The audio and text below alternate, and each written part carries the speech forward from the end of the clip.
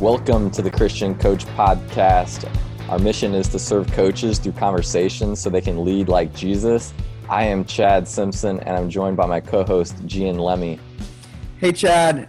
Today, again, you had an opportunity to interview another FCA great in Daniel Chappell. But if I'm not mistaken, you have a little bit of history with him. How did you get to meet Daniel? Yeah, so I've known Daniel for 10 plus years. He ended up marrying a girl from my youth group back in high school. And we've been able to get together and have many conversations to keep learning and growing as men and within the realm of athletics. But Daniel does an awesome job. He speaks with so much passion and authority on this subject of Christianity and sports. And you're going to love this. A couple of things to look out for. He really gets into what the Bible says to athletes and coaches. And the number one thing that he wants the coaches that he meets with to just get and walk away from his meetings, that understanding. And then the last thing is, what would we do if we are in a spot not walking with the Lord, not coaching for Christ the right way? But Coach, let's get into this interview right now. Daniel Chappell, it's so good to have you on the Christian Coach Podcast. And we like to ask the power question to start things off. So just want to hear from you. What does it mean to you to be a Christian coach?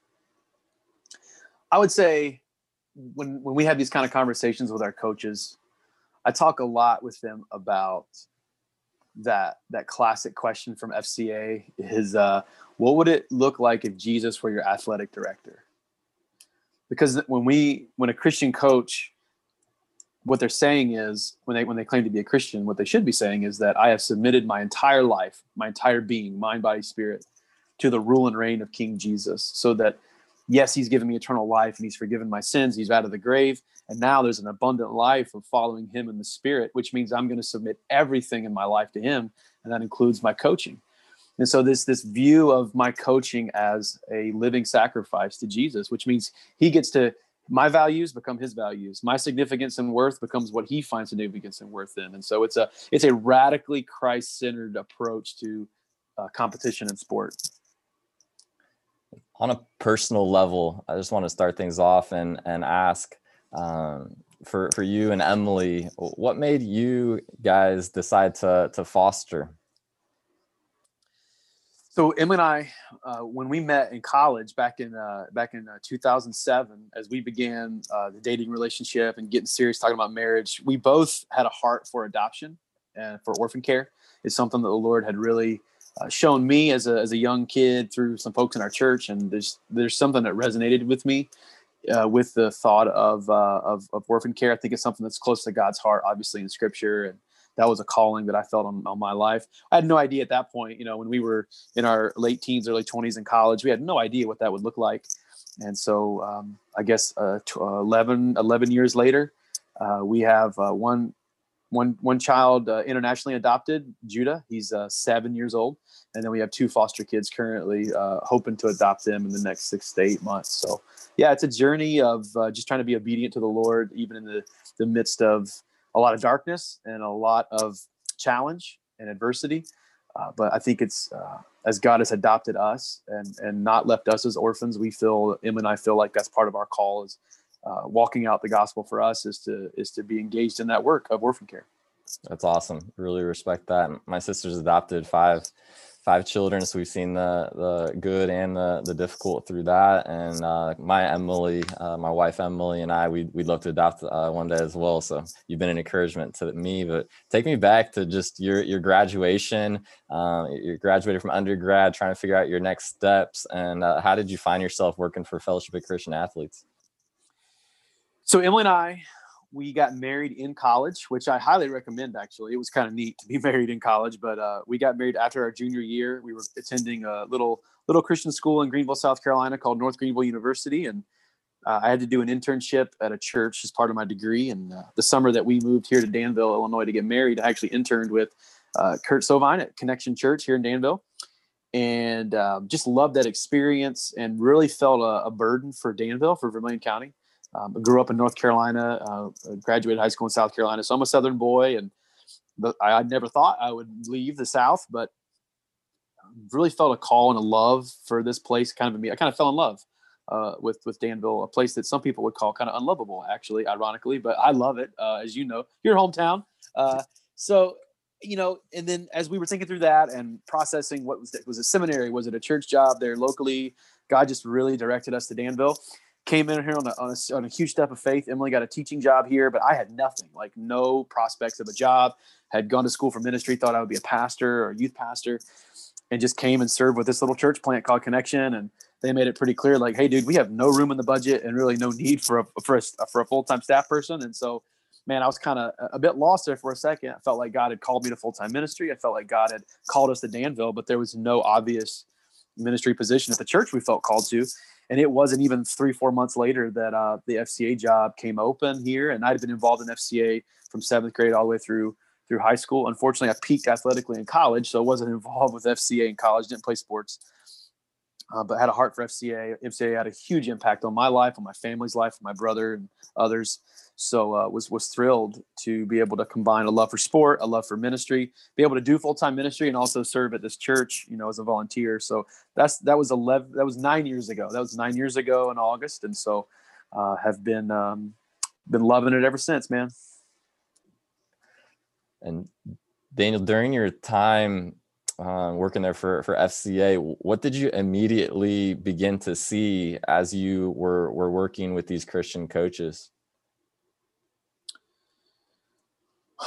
As I began FCA ministry, one of the things that FCA had really began to emphasize years before I came on staff, but really, if we're going to reach athletes, if we're going to reach the world of sport, it's going to have to be to and through the coach. So as we began to engage with coaches, obviously the low-hanging fruit for us was finding coaches who were believers in Christ. And so that was some of our first contacts. And men and women who loved Jesus desperately, who were involved in their churches, who were discipled. But one of the concerning things for me was that it didn't really appear that they had processed their coaching and their view of sport through a Christian lens. It seemed that a lot of the coaches that I was, they wanted to love their players. They wanted to coach for Christ, but sometimes their coaching didn't really look that different than the non-Christian coach. And so that dissonance began to stir a hunger in me to figure out, okay, how do we disciple our coaches to not just like want to pray before practice or pray before a game, but that Jesus cared about the way they coached on the court, that Jesus doesn't stay in the locker room. He goes out with you on practice, and he is actually with you in your coaching in the off season. And so there needed to be in my approach, and my thought at the time was we need a more holistic picture of sports discipleship for our coaches. And again, it's not that any of these coaches are doing anything illegal or immoral or unethical necessarily. It was just, I think there was another level of being transformed in their thinking around what does it mean for Jesus to be my athletic director, that kind of thinking, that next level approach to being a Christian coach. And so that's what put me on a journey, got involved with three-dimensional coaching, started picking up some of these other resources to try to figure out how do we disciple coaches to really immerse their coaching through that Christian worldview, and to ultimately make disciples of their athletes, not only their athletes, but the parents and the officials. There's this whole world of sport beyond just what happens on the court with players. There's this whole world and culture of sport that we as FCA staff feel like we're cross-cultural we're missionaries. We're missionaries to the world of sport. Sport has its own language, it has its own customs. In a lot of ways, it has its own idols and its own religion. And so we're those cross-cultural missionaries into the world of sport.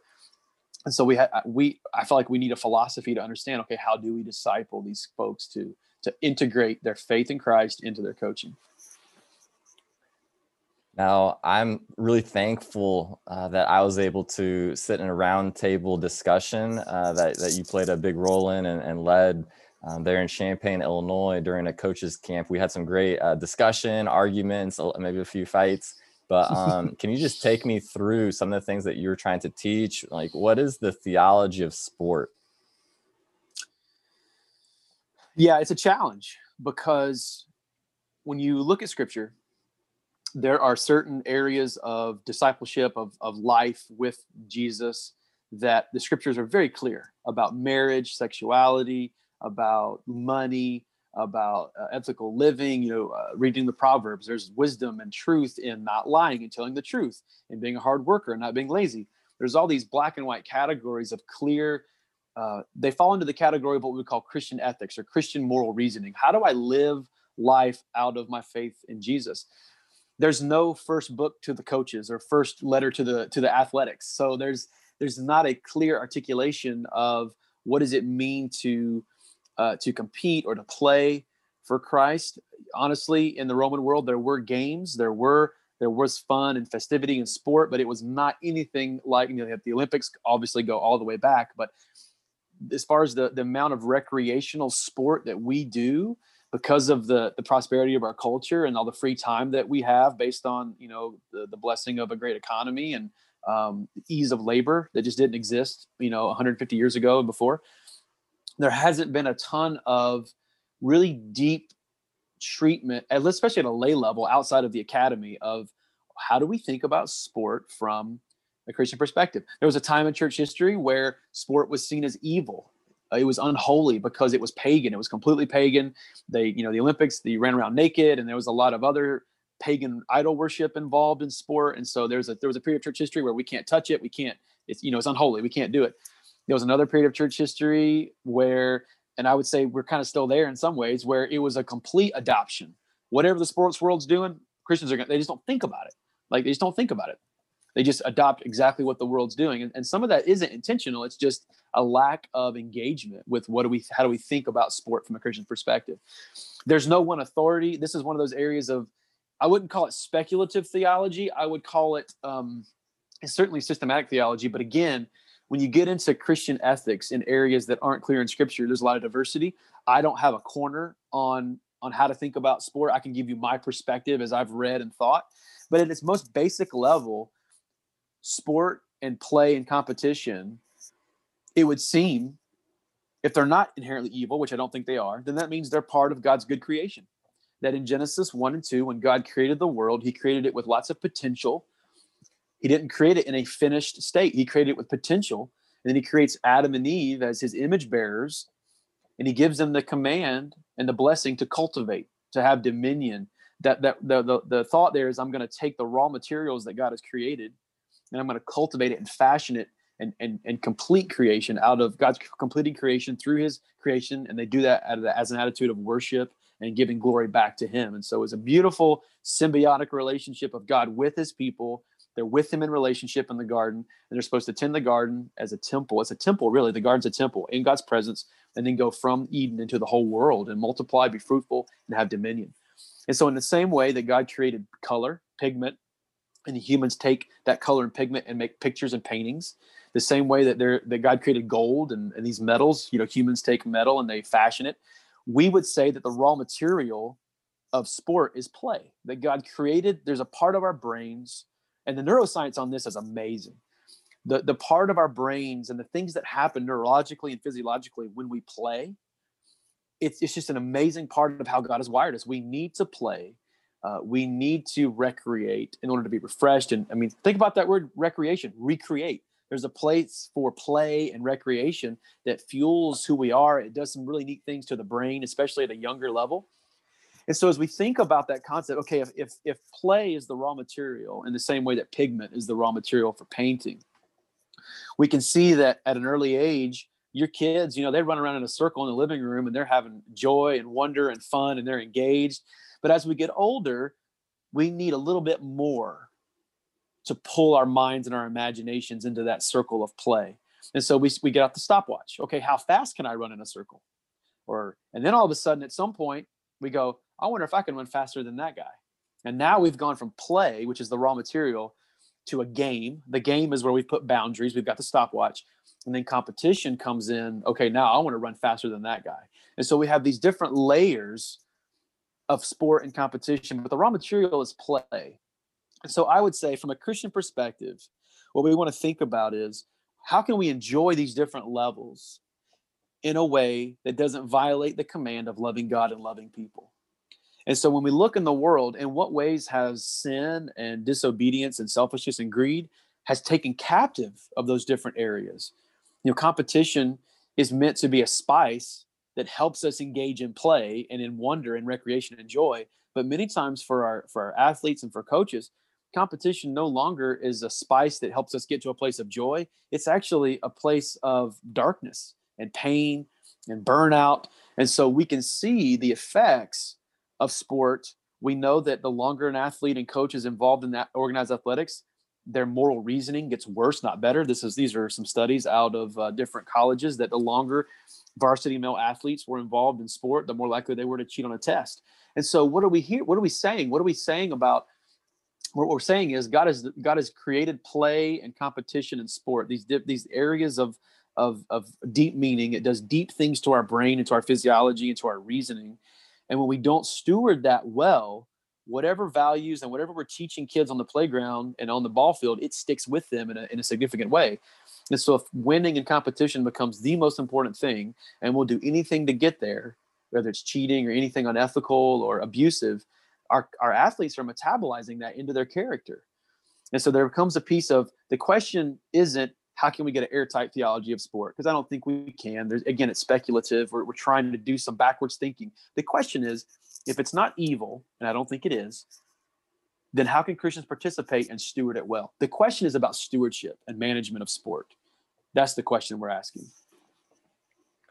On the topic of competition, I think there's a lot of coaches out there that wrestle with this tension of if I'm coaching, I need to take the Bible verse, take the gospel, coach for eternity, versus some that are just saying, I'm going to just do a really good job and honor God with being ethical. What do you have to say about that tension for the Christian coach? Well, it's a tension that exists outside of just sport and competition. There are, let's take a contractor, a Christian who loves Jesus, and he wants to build really good houses that are quality construction that aren't going to fall in. He wants to honor the Lord with his finances. He wants to have great customer service, and all of his clients, believers and non-believers, he wants to be the salt and light of Jesus to them. Those are great core values. It's a great outlook. But at some point as well, I'm sure he's going to see the opportunity and feel the prompting of the Spirit in the context of living out the faith. He's going to have opportunities to share the truth of the gospel. And those two ideas should not be in competition with each other. They're not in competition in the scriptures. Jesus says, look at my works. When the Pharisees are giving him the business about what he's doing, he says, don't my works prove that I'm from the Father? And then he would have opportunity to explain what that means. So his works and his deeds backed up and gave tangible explanation of what he was saying, and vice versa. They work in relationship. And so for a Christian coach, he or she should endeavor to have biblical values, biblical character, their identity in Christ. They should want to pursue excellence in coaching. But they should also understand that at some point, as Peter says, people should ask the question, why are you different? What is it about your coaching? And so as your life, as the Holy Spirit working through you plows the ground and cultivates the ground for opportunity, you need to be ready and willing to share the verbal truth, the proclamation of the gospel of who God is, of how he loves us, and he gave his son to die for us and be raised from the dead. You should not shrink away from either one of those. They're not polar opposites. They're actually complementary ideas. The trouble comes, I think, for some folks in that we're all wired a little differently with our spiritual gifts, with our upbringing. Some of us come from very quiet, introspective forms of Christianity, which is good. Some of us come from very more loud or evangelistic forms of Christianity. Some of us have the gift of evangelism. And so we're going to lean more towards, I need to share. And you should walk in that gift, but you can't, as Kerry O'Neill said previously on your podcast, you can share Jesus all day long, but if you stink at coaching, that doesn't honor Christ either. You need to be getting better at your craft. And so these are complementary ideas that we have to trust the Holy Spirit, and we have to be in accountable community, loving accountable community with the Word of God and the Spirit of God that's going to help us hold these tensions together of being a great coach, pursuing excellence at my craft, and looking for opportunities to verbally share the gospel. Those are ideas that we have to hold together. And not just coaches, but everybody, no matter what their profession. What about the coach that's sitting here wondering, can I win? Can I win as a Christian coach? Does God care about winning? to you, from your search of the scriptures and talking with other people, what role does winning play for the Christian coach? Well, first of all, I would just say, ask Tony Bennett, right? University of Virginia, defending national champions, because we didn't have a national championship, in March. Guy seems to be sold out believer who loves Jesus, seems to be the real deal, and he performs and his players perform at a high level. And so I would say, Dabo Swinney. Again, these men aren't perfect, but they claim to be legitimate disciples of Jesus. It would seem, and this is the danger of using people who are still alive, right? Like it might come out in 3 or 4 years that they're actually frauds. I don't think that's true. But I would say there's really no discrepancy between being able to serve Christ and perform at a high level. In the scriptures, we talk a lot about, or we see a lot of thought about excellence, right? Paul says, work as unto the Lord, not unto man. Whatever you do, do it for the glory of God. And I feel like from my perspective of my reading of scripture and my understanding of sport and competition, to not endeavor to be excellent at your craft and want to have a team that wants to compete at a high level would seem to be a violation of giving God glory, because that's part of the beauty of sport. It's like I shared earlier with you that if I show up to a competition with a competitor, and by the way, I don't like the language of opponent. That's not a Christian imagination. They're not my opponent. That's military language. They're competitor. We're there competing with each other to do something we can't do alone. So they're my competitor, not my opponent. But anyway, that's an aside. When I'm there with a competitor, if I don't bring my A game, I am short-circuiting him. I am not loving him or her well, because we can't compete at the highest level that we want to. That's the whole point of competition. Is I need you, Chad, to bring your best game when I play so that we can have the most joy. Because it's not joyful to beat someone 15-0.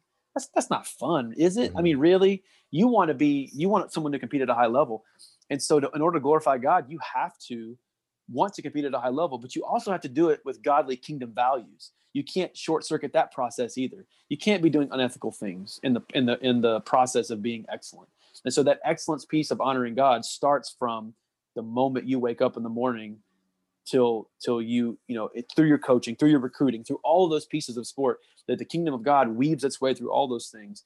And there's no reason on the end of that you can't be an excellent coach when it comes to X's and O's. I'm really thankful for we probably sat down 10 times or so, just be able to argue, talk through these things, not argue, just discuss, and you sharpen me mostly.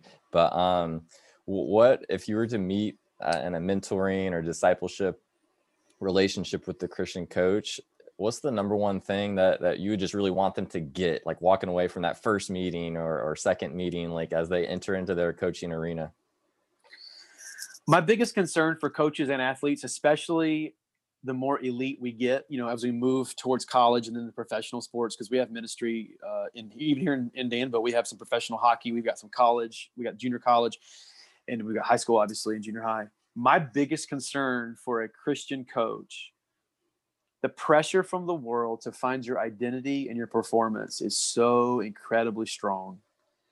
And it's subversive. In a lot of ways, we don't even recognize how this performance-based identity can creep in. My biggest concern is lovingly and truthfully helping that coach make sure that his or her identity is in Christ. Performance will come, but it has to be in its proper place. A performance-based identity always leads to burnout, frustration, anger, strife, rivalry, all the things that Paul says we're supposed to put away. Putting your identity in your performance will never lead to the fruit of the Spirit. And so for me, and if a coach is putting his identity in his performance, then I guarantee you his players are as well. And so he's failing to steward that group of men and women for the King. And so I want to start to plant those seeds of, coach, let's make sure your identity is in Christ. And then all these other things we can work on, but it starts with your identity being in the right place. It's not your performance. It's in Christ. I know that's been a challenge for me as an athlete and now as a coach. So really good. And just, can you boil it down really practical into like, if there's a coach listening or for me, what's the very next step that you would advise a coach to take, if they are wanting to just surrender completely to Christ and their sport and their love? It's a word that's kind of old school, but it's a biblical word. It's a beautiful word, actually. It's repentance. Repentance just means to turn and rethink. And it's not a nasty word. It's actually a beautiful word of rethinking everything in light of who Jesus is. So start to rethink and reorient yourself. That's that Romans 12:1-2.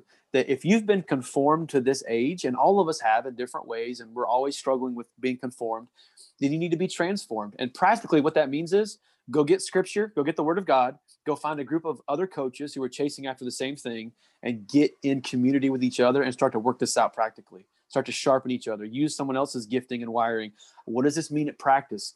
What does this mean about how I do preseason, postseason planning? Does this mean we're going to practice on Saturdays and Sundays like everybody else? Maybe that's not a good idea because we're going to lead to burnout. Just starting to think through, if we're going to do this thing differently around Jesus, what does this mean? What does it look like? You got to get in community with other coaches to figure that out. Daniel, for you personally, as you've searched through the scriptures and wrestled with a lot of these things, and you're pouring out into a lot of coaches, I know it's so important for the leader to stay strong spiritually. So what are you doing to grow, on a daily or weekly basis? I think, again, and this is why FCA is so fun, because the word discipline resonates in the sports world in ways that it doesn't resonate maybe in church world necessarily, but the disciplines and the fundamentals, I tell coaches all the time, hey, whether you're 8th grade basketball or the NBA, they're doing layups at practice. Why? Because they're the fundamentals. And so there's some fundamentals of leading yourself in what we call personal worship. There's corporate worship that we do with other believers. There's personal worship. Right here, no one can see this. No one else is on Zoom but me and you. But before we got on this call, I've got my journal. I've got my Bible. And I try every day to be spending time being spoken to by the Lord, taking in biblical truth. Again, that Romans 12:1. I want to personally push back. The world is trying to conform me, right? And I want to be like that balloon where the Holy Spirit and scripture and community, I'm blowing into that balloon to push back against the pressure of the atmosphere, the worldly atmosphere that's pressing on me. So you got to be in the word. You got to find somebody that's smarter and wiser than you, and you got to spend time with them. So I try on a regular basis to find myself at lunch or coffee with a mentor so that I can be discipled. I'm married up, and so my wife helps hold me accountable. We have conversations that sharpen each other. But when a Christian gets isolated from community and from the word of God, they're like that sick elk at the back of the pack. The wolves don't go for the healthy. They go for the stragglers. And so there's a piece as a leader. I have to stay connected to the vine, who is Jesus, through the word, through prayer. And I have to be in community. Even in COVID era, when that's tough, I have to find brothers and sisters in loving, caring, truth-telling community, or I will drift, man. I'll drift out there and get picked off. Thank you so much for sharing all this. This has been so good. We just want to close out with asking, how can we be praying for you today? I'll tell you, man, COVID-19 has been tough for us. I was just texting a few coaches here, and I got one that's got COVID. I got one whose kids got COVID. And so trying to do what I just said, trying to get in community, trying to be in community with coaches, trying to do ministry. I'm in Illinois here. Our restaurants are closed. The schools are closed.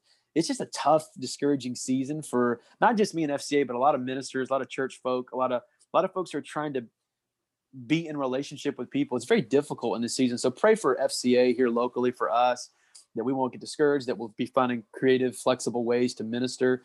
I'll be praying for my family as I have 6 kids. And so the odds of us getting COVID, the longer this goes on, the higher the odds. And that's just not only is it a health risk, it's also a huge hassle with logistics and quarantine. So just praying for health and for creativity for us as FCA staff to be able to do ministry in a weird season. We'll do it. Let's pray right now. King Jesus, we love you, God, and we just pause for a second and take the gaze of our soul and look at you. You are the author and the perfecter of our faith. And we just pray that you will refine us through the fire and take us deeper and closer to you, God. Help us to be instruments ready to be used by you.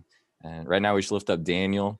We lift up Danville and FCA there. We should pray that you would continue to bless it and pray that you just pour in opportunities for Daniel to minister, to meet with coaches, to call coaches, to text them, help Daniel just be a huge encouragement and light there in Vermilion County. And we thank you for him and his faithfulness. And I just pray you continue to bless him in this new year. I pray this in Jesus' name. Amen. Amen. Thanks, Chad. Chad, what a great interview with Daniel Chappell. so thankful for him taking the time to talk with you. The thing that stuck out to me the most was, again, about identity. Where our identity is fixated on is very important to Christ, first of all, but it's also important to our success here on earth. I keep preaching to my girls on the team and my kids at home, my wife, that regardless of what kind of success we have in school or in life, nothing is of value unless our identity is found in Christ, because we're always going to experience ups and downs. But if we are grounded in Christ and his word and his love for us, then everything else is secondary. Amen. And I really like the fundamentals for Daniel to stay strong spiritually. You can tell that he's studied the scriptures, that he's talked to a lot of people, and really has a heart for God, and just the fundamentals of prayer, reading the word, and meeting with people. So Coach, we're praying for you, we're rooting for you. We can visualize and just see the impact that so many coaches can have taking their faith right to their teams, to their communities, to their families. And it would mean the world to us if you could help us share the message of this podcast, tell by word of mouth, share, retweet, whatever you can do to help. We're so thankful. And Coach, just remember that the mission field is right where you're at.